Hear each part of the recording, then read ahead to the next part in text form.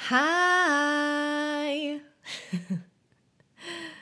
So, last week we talked about the importance of being in the body. Today, we're going to be talking about unity and life in the body.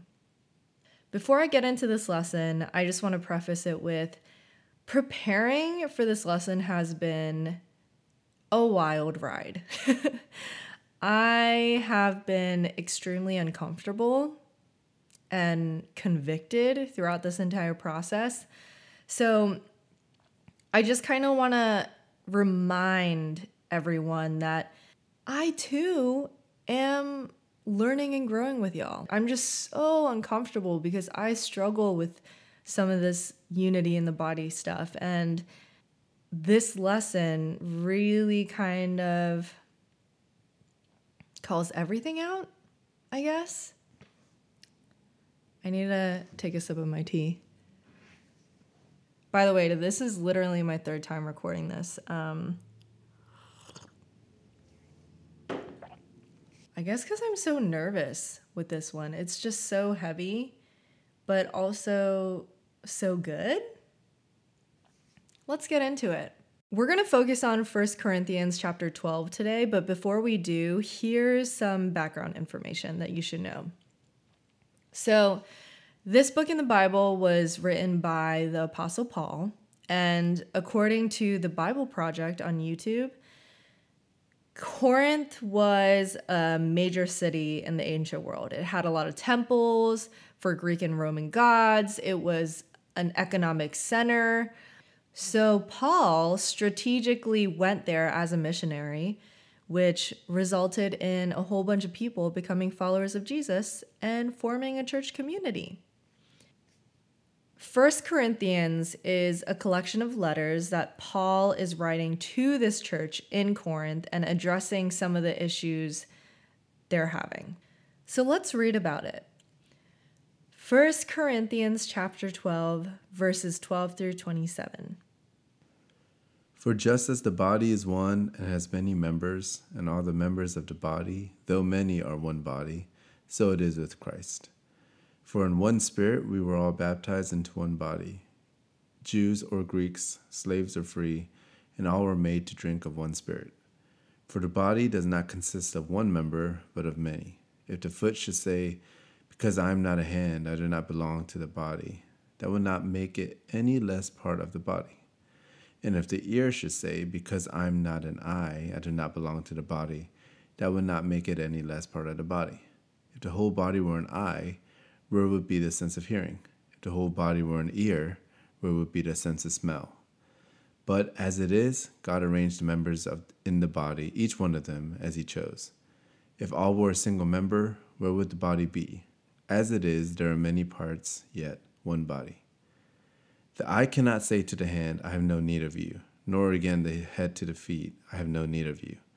On the contrary, the parts of the body that seem to be weaker are indispensable, and on those parts of the body that we think less honorable, we bestow the greater honor, and our unpresentable parts are treated with greater modesty, which our more presentable parts do not require.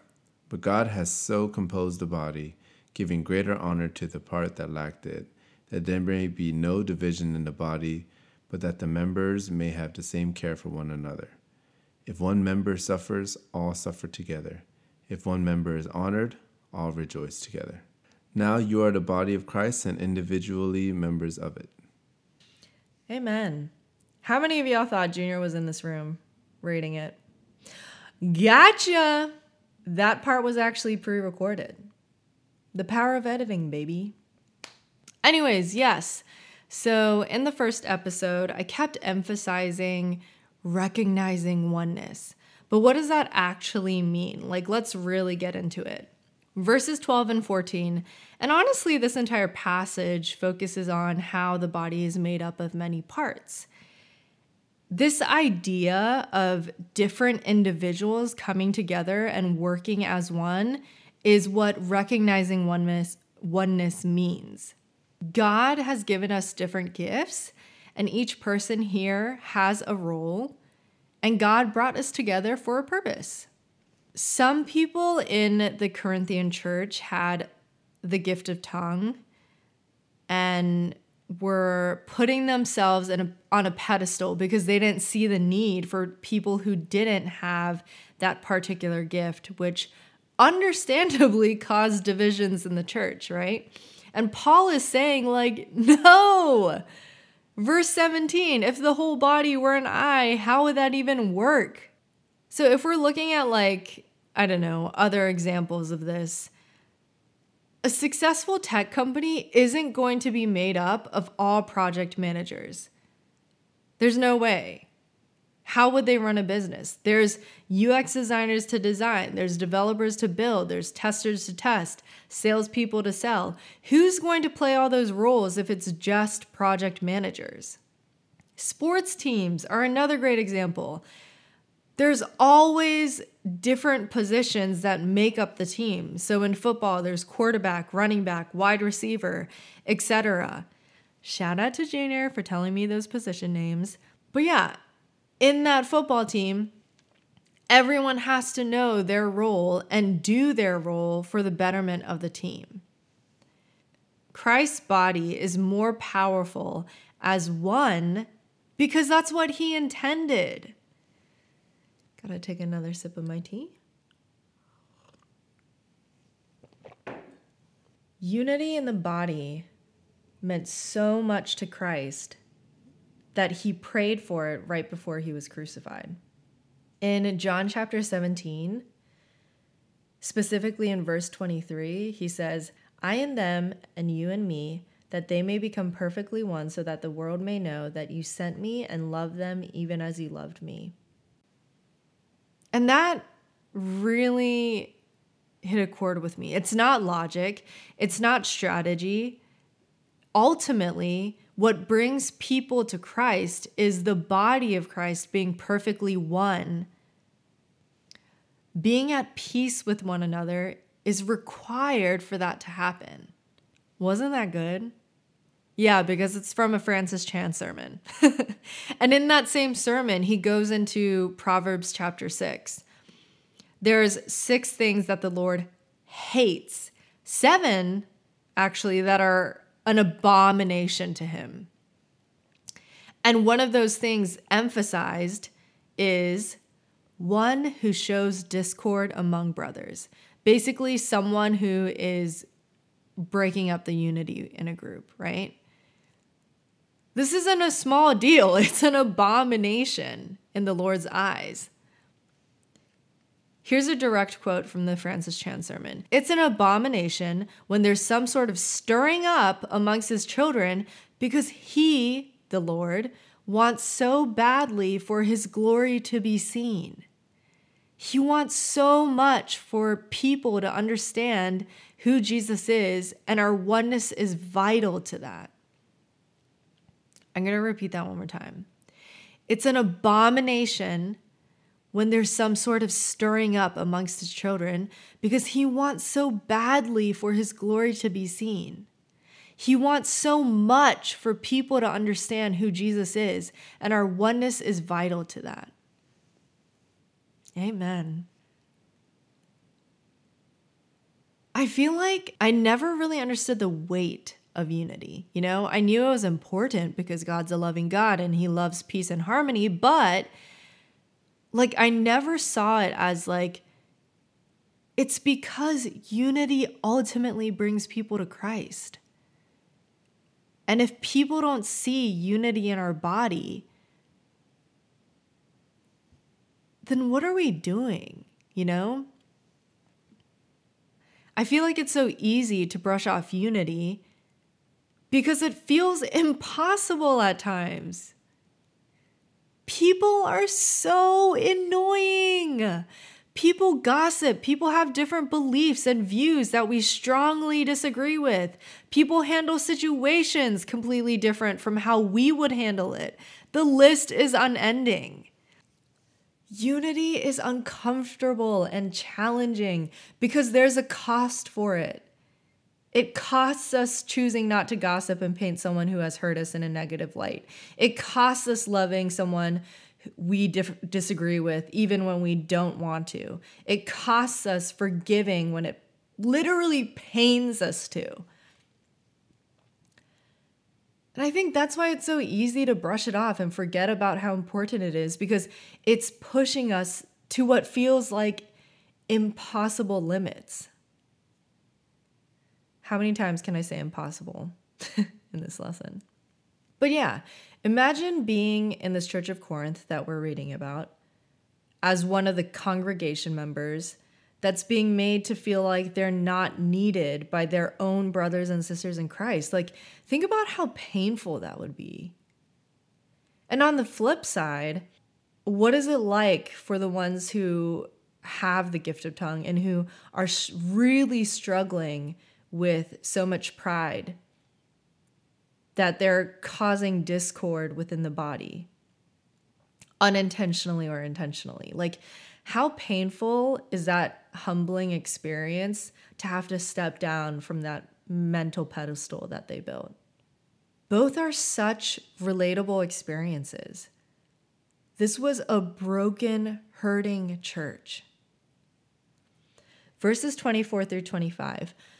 But God has so composed the body, giving greater honor to the part that lacked it, that there may be no division in the body, but that the members may have the same care for one another.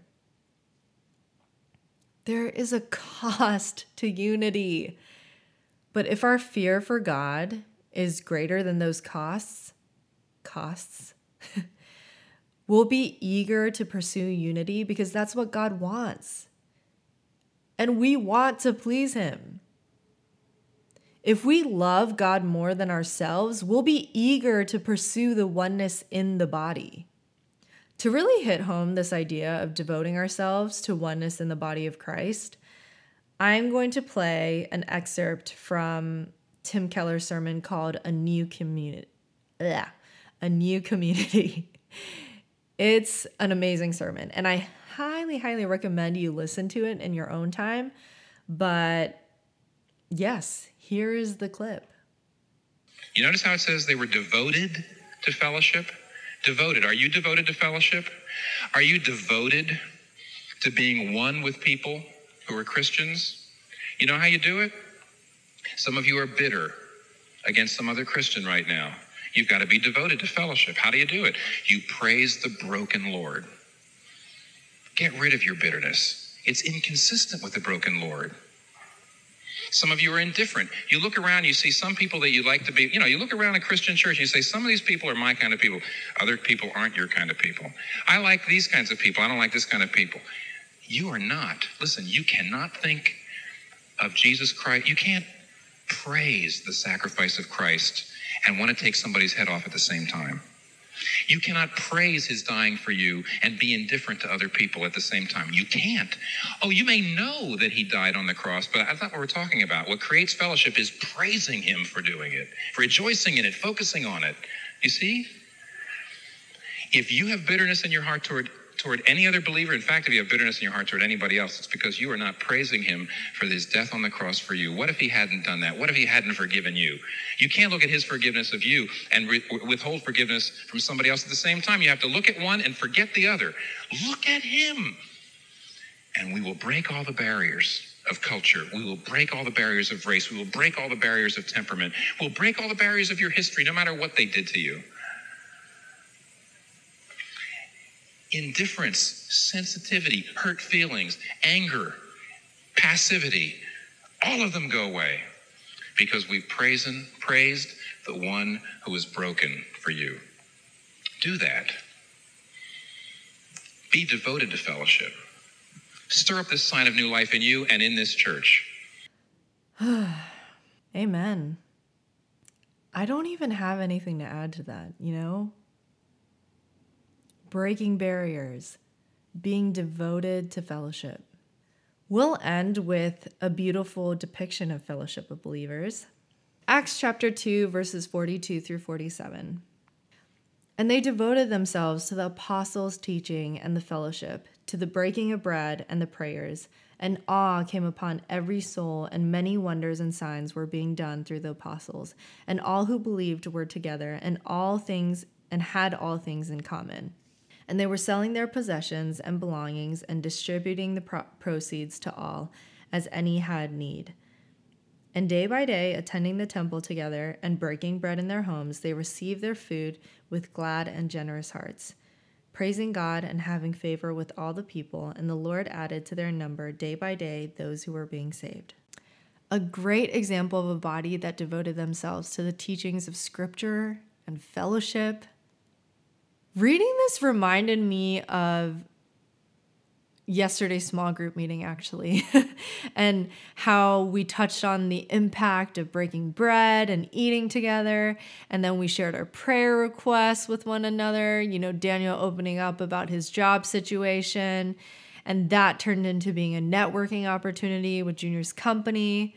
Yeah, I was just reminded of our small group. And to add on to that, being part of a church where our leaders rely on Scripture and guide us accordingly, pooling our resources together to support people in Ukraine, Cambodia, local refugee missions, according to Yuna's mission update. What a blessing. I'm just so encouraged that I'm reminded of our small group and our church when I read this passage. Anyways, I pray that we can devote ourselves to pursuing unity out of fear for God and all that He's done for us.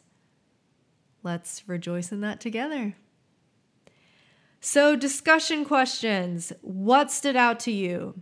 I know that sounds like a cop-out, but I really do think it's important for us to focus on what God is trying to speak to us individually and share that with one another. So that's going to continue being one of our top discussion questions. Sorry, not sorry. And then second question is, how are you going to devote yourself to fellowship and unity in the body of Christ? How are you going to devote yourself to fellowship and unity in the body of Christ? I know this is a very broad question, but hopefully this can lead to some applications for us. All right, that is it for today and this week. I can't wait to see you guys at the next small group meeting. Bye.